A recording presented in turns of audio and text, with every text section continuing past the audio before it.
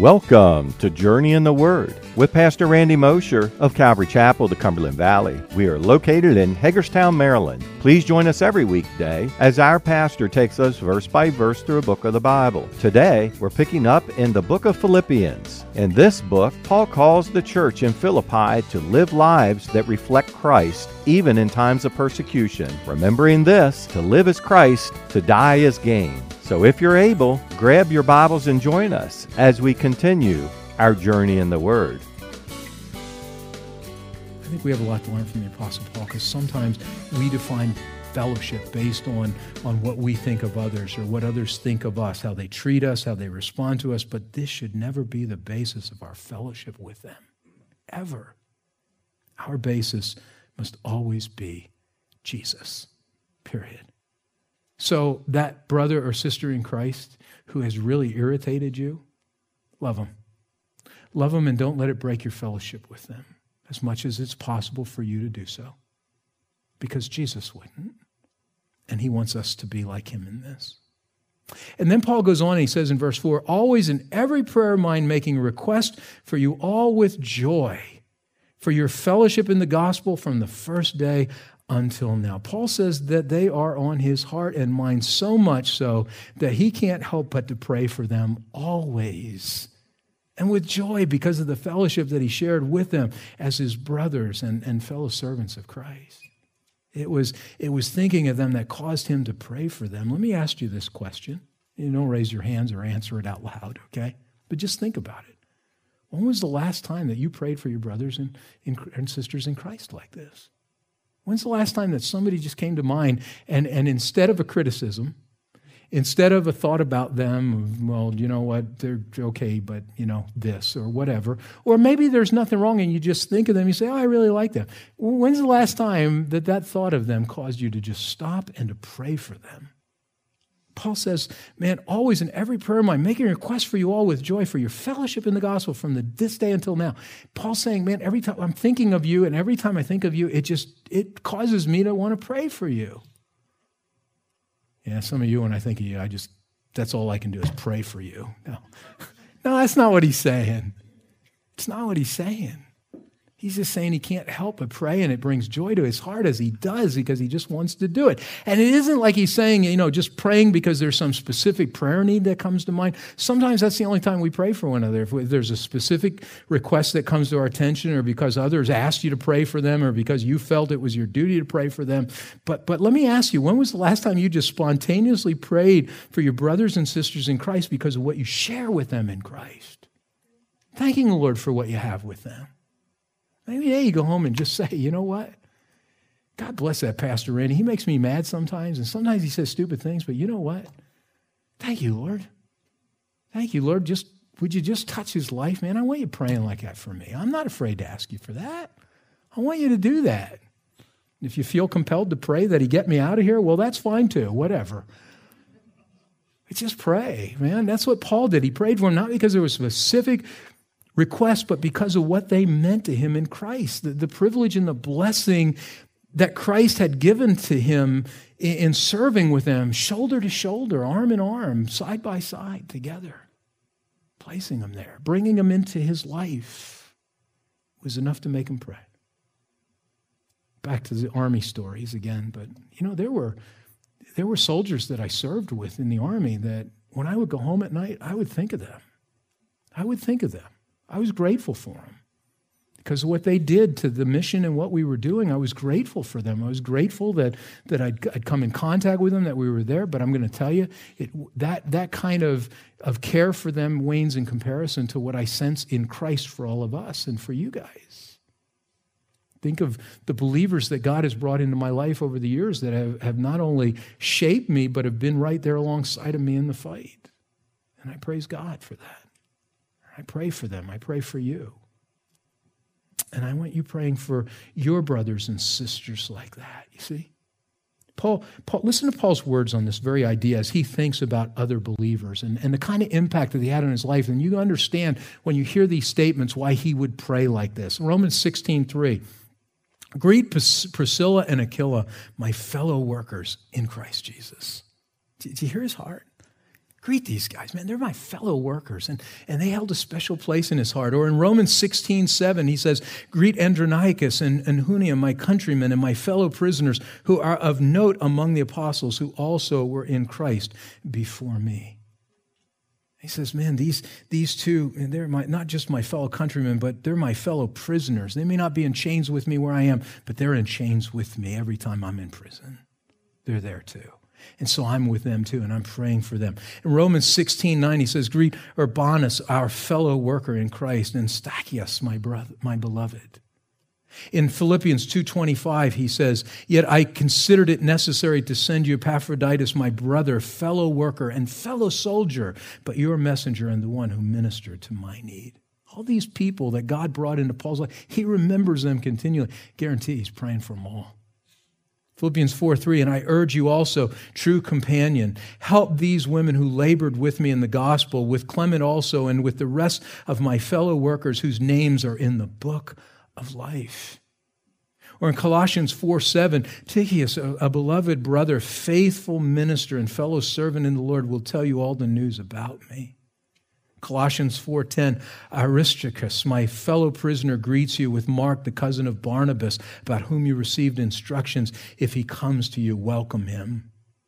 Philemon, Paul says in verse 1, Paul, a prisoner of Christ Jesus, and Timothy, our brother, to Philemon, our beloved friend and fellow laborer.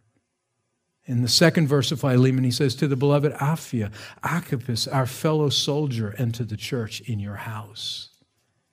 In Philemon verses 23 and 24, he notes, Epaphras, my fellow prisoner in Christ Jesus, greets you, as do Mark, Aristarchus, Demas, Luke, my fellow laborers. All these names flowing continually through Paul's head. All these people that he encountered, we don't know for how long, maybe some were just brief encounters, but it was enough to impact his life. But what was impacting him was their faith in Christ, their service in Christ alongside of him. These were his comrades, his brothers in arms, his sisters in arms. And because they were always in there, he was always making prayers, always making requests for them spontaneously. Do you pray for one another? Do you pray for the people that God brought into your life? Maybe you haven't seen them in years, but he brings them to mind. Do you just stop and just pray for them with the heart that Paul had for his fellow servants? Because I think that's what God wants in us. I think he wants that sense of community so strong that nothing separates us, that we're there and we're joined through prayer for one another. And that's what Paul did. I think that Paul had something that caused that, though, and that was a true understanding of the nature of what fellowship really was all about. You know, he speaks in here of, for your fellowship, he says in verse 5, for your fellowship in the gospel. For your fellowship in the gospel. You know, the English word fellowship has a lot of its rich original meaning kind of lost today on us. Today, we usually use it to refer to companionship or association between individuals. Okay, that's fellowship. I can go to the country club, not that I belong to one, but if I could afford to and I went to the country club and there were people there that I spent time around, I might say, well, I was fellowshipping with them, meaning I have companionship with them. We go there, we golf together, okay, or whatever we do. But in the original form, the word actually referred to a joint participation in a common interest and activity. It was more than just an association. It was an association that was driven by something that was important to both of us, that we were both committed to, that there was a part of our lives being vested in to do that. For Paul, it was Christ. For him, it was the work of Christ. And that's what we have as brothers and sisters. We have Christ. We have the call that he's placed in our lives.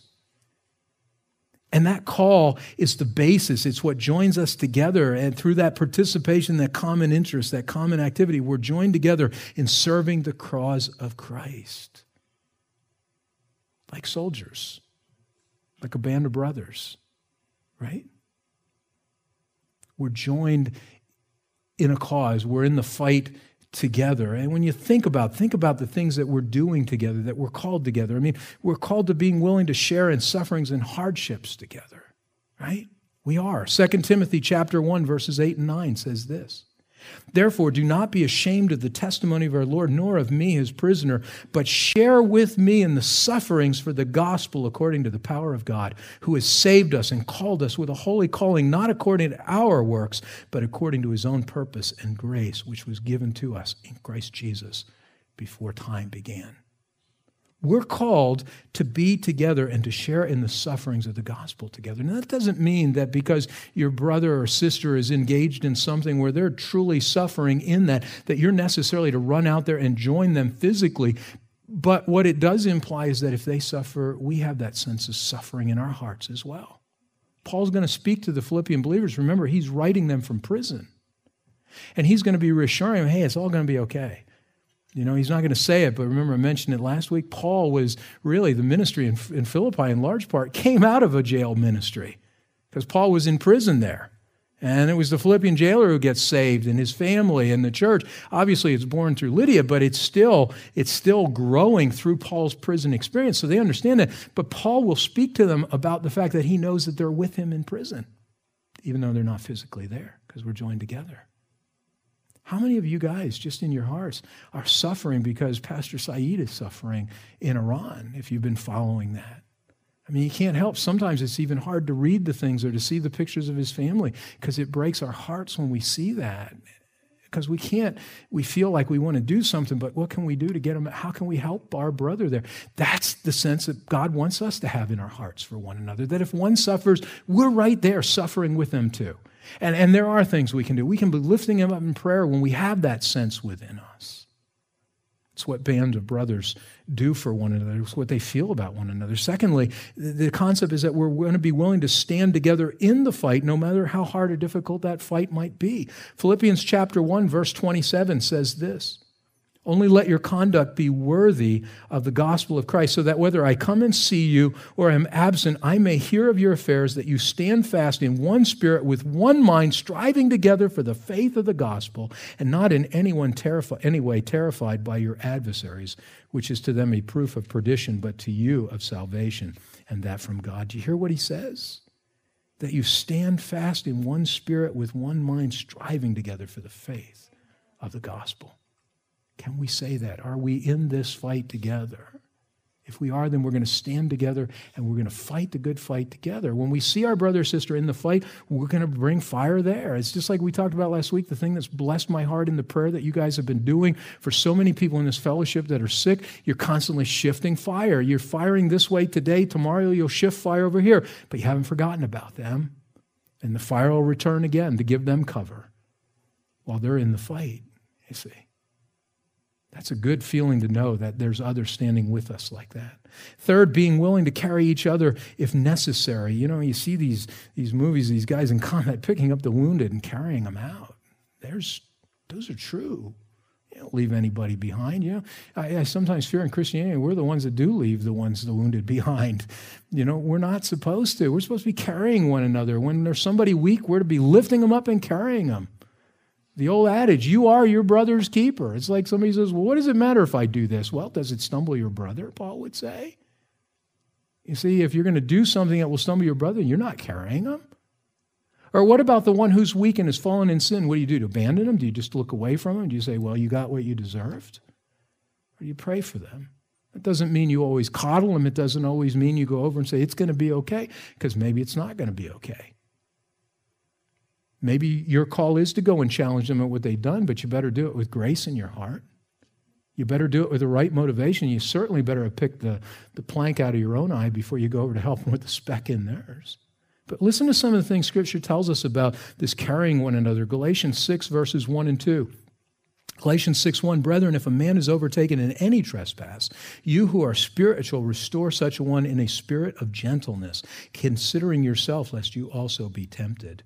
Bear one another's burdens and so fulfill the law of Christ. Do you know what the law of Christ is? Anybody know? Love. It's love. It's the law of Christ. It's love. So he says, man, help each other, restore each other, be with each other. 1 Thessalonians chapter 5, verse 14. Now we exhort you, brethren, warn those who are unruly, comfort the faint-hearted, uphold the weak, be patient with all. Carry one another. Romans 15:1, we then who are strong ought to bear with the scruples of the weak and not to please ourselves. Sometimes it's pleasing to me to criticize the weak. Sorry, it's true. I don't sit there and go, I wonder if he sits at home and criticizes me. Probably. No. But, sometimes it is. It's just the truth. It's easier to look and want to throw a rock. It just is. You look at it and say, well, I wouldn't do that. Yeah, but I might do 15 other things that you wouldn't do. Here, Paul says, we ought to bear with the scruples of the weak. It doesn't mean we put up with it in the sense of condoning it, but it does mean we're not going to go after them, rip their hearts out and leave blood all over the ground from spiritual blood that we've torn them apart like a pack of wild dogs. But sometimes it seems like Christians are the most vicious to one another than the world is to each other. I've heard Christians say that I endured more within Christianity from my fellow Christians who I expected better of than I did from the world before I was saved. And that's a sad statement. But sometimes it's true. Shouldn't be trying to please ourselves, our own attitudes. We need to bear it with one another. Hebrews 12:12, therefore strengthen the hands which hang down and the feeble knees. Man, you see a brother or sister who's really struggling? Maybe it's with a sin issue. What are you doing to strengthen them? What are you doing to come alongside of them, not to be their Holy Spirit, but to be an encouragement and the friction that God may want to bring into their life to help them grow, to get away from that? It's easy to look at somebody that's walking into sin and saying, look at them, there they go. It's another thing to walking up and following what Matthew 18 says and to go to them and say to them, you know what? I think you're going down a wrong road. I'm not being your judge, but look at what Scripture says. I'm concerned for you. I care about you. I don't want to see this happen. I don't want to see where this is going to lead in your life. How many of us are willing to do that? Most of us say, I don't feel too comfortable with that. But do you feel comfortable criticizing them? If you do, then there's something wrong. If you feel comfortable criticizing them, but you don't feel comfortable to go alongside of them to challenge them a little bit and encourage them and to help them grow, there's something out of balance. You understand? When we're in this fight together, we stand together. We're almost done. Hang in there just a moment. I think it's all related here, but fourthly, being willing to lay down our lives for one another. See, soldiers, the band of brothers, we lay down our lives. You're going to be willing to die for somebody else. You're going to be willing to let go of what's important to you for their sake. And Jesus says this very succinctly to us. 1 John chapter 3, verse 16, he says this, by this we know love, because he laid down his life for us. And we also ought to lay down our lives for the brethren. He did it. Now he says, now you go do it. Lay down your life for your brethren. I cannot tell you how uncomfortable I get when I am sitting in my house watching a football game that I really want to watch. And one of you guys calls me and says, I need some help.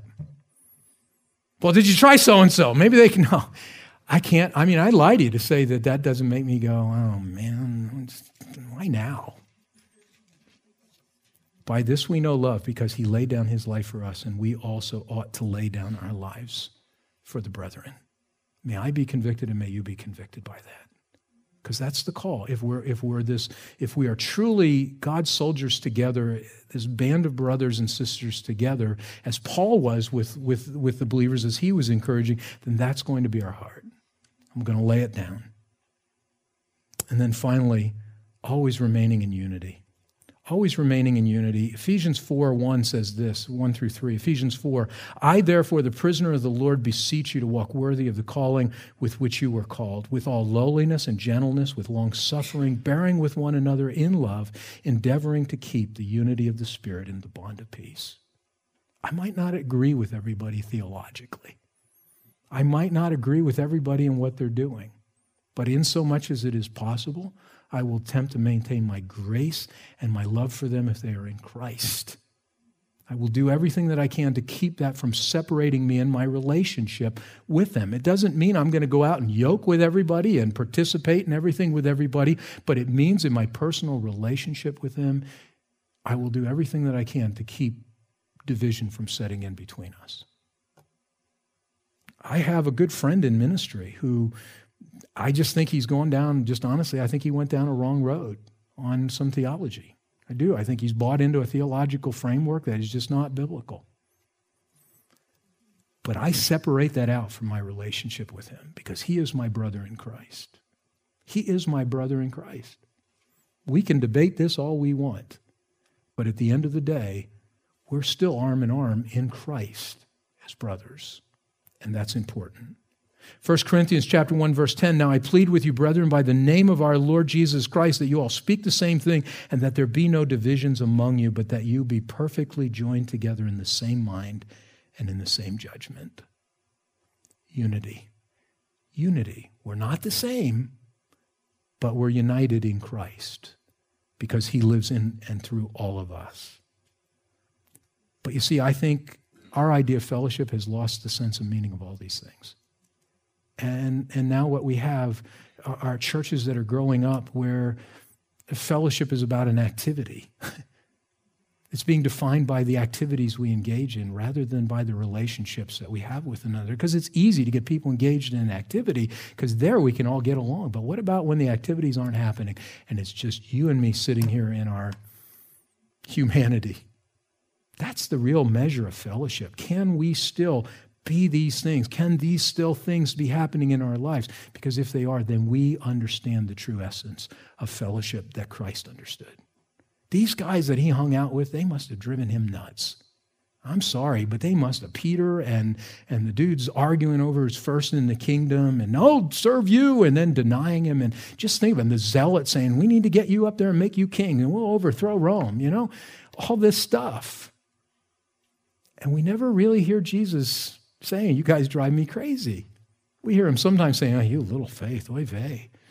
Well, he doesn't throw the oy vey in there, but, he's a good Jew. I'm sure he did. They just didn't record it in the scriptures. But, you don't see that with Jesus. What you see him is like a father just caring for his kids who he sees as immature sometimes. But he loved them. He loved them no matter how far out they were. He loved them. He cared about them, and he wanted them to understand his love for them because he figures if they could get the fact that he would love them for who they were, then they could learn to love one another for who they were, despite who they were. Amen? And that's what he wants for us. And so Paul says always in every prayer of mine, making a request for you all with joy, joy, joy, joy. Paul's literally saying that it brought joy to his heart as he prayed for them like this. And maybe if we started praying for each other like this, especially when we're in dark places in our lives, we would find joy that would lift us above those circumstances too. Being confident, we're going to leave it at this. I'm not even going to exposit it. I'm just going to read it to you. Being confident of this very thing, that he who has begun a good work in you will complete it until the day of Jesus Christ. Well, I can't not exposit that. I have to. Because that gets us past everything else, doesn't it? So when my brothers and sisters, who I sometimes have a hard time being in fellowship with, show their humanity, I can fellowship with them and rise above it and pray for them and find that harmony and unity with them because I realize that they're just works in progress, just like I am. God's not done yet. We're under construction. And we won't be finished until we stand in the kingdom one day. And Jesus understood that when he looked at them. He understood as he looked at his disciples, you're just under construction. We're not done with you yet. The Father, me, the Spirit, we're not done with you. And so when we begin to look at others who've irritated us or bothered us, or they're just not like us, and we look and say, you know what, well, why can't they be more like this? Why don't they get this? We can look and say, but it doesn't matter because I'm not where I should be either, because we're under construction. But here's the good news, and I want to encourage you all. He who has begun a good work in you will complete it. Doesn't say might complete it if you help him. Doesn't say might do it if you cooperate a little bit. It says he will complete it. He will complete this project. He's not like PennDOT. He doesn't start a road and then leave it set. Okay? He's going to finish what he began. It just may take him time. And it isn't because he's run out of the resources to complete it. Sometimes I feel like, man, I have just taxed the Lord so much, he doesn't have anything left to pour into me to make this work. But it's not that. It's because he's working on it incrementally in his timing, in his way. And oh, by the way, that brother or sister, as you deal with them and you're having a hard time fellowshipping with them and you're looking at them, it may be that they are right where they are right now because that's where God wants them to be right now. Oh, you mean he wants them to be in a sinful state? No, he doesn't want them to be in a sinful state. But he knows that if they don't go through this period, he can't finish what it is he wants to do in them. Because sometimes people have to hit the wall in their lives. Or maybe he's left them right where they are because he's not finished with you and you need them where they are so that it can break in your heart what needs to be broken so that you can love them even though. I don't know. I'm just saying God has a plan and he is working it out. But remember, as I began today by saying, we want the plan. We want to know the steps. That he doesn't tell us. But he does tell us that he does have a plan, and he knows it, and he's working it out in his timing and in his way and in the right process. And there isn't a second, he's not a second late, ever. Nor is he a second early. He's just there at the right time in your life, bringing the change that needs to be brought. So grace to one another, because grace is what will lead us to the fellowship with one another. Amen? Amen. I love this. I'm sorry. Do you want to just stay here? I love this letter. Let's just stay all day. I do. I like this. There's so much. Just as it's right for me to think this of you, because I have you in my heart. He goes on, and I love this letter. And I pray that God will work this letter in all of our hearts. Because I think when we can walk away like Paul, in the way he's writing to these guys in Philippians, just think how that transformed this church. I can't be responsible for everybody else, but I can say, just think of what it would do for us to have this heart of grace toward one another. And this heart of grace toward, of receiving that from the Lord, how that will change our lives to do all the other things that Paul will be talking about. He's going to be praying them for righteousness and holiness and all of this, which is so important to us as Christians. But how that would be worked out so perfectly if we can just grasp these things. Amen? I just stand. Let's pray. Thank you for joining us for another episode of Journey in the Word, a verse-by-verse teaching ministry of Calvary Chapel of the Cumberland Valley. If you would like to listen to more teachings or find out more information about us, go to www.journeyintheword.org. That's www.journeyintheword.org. Thanks again for listening. We hope you'll tune in for our next episode as we continue our journey in the Word.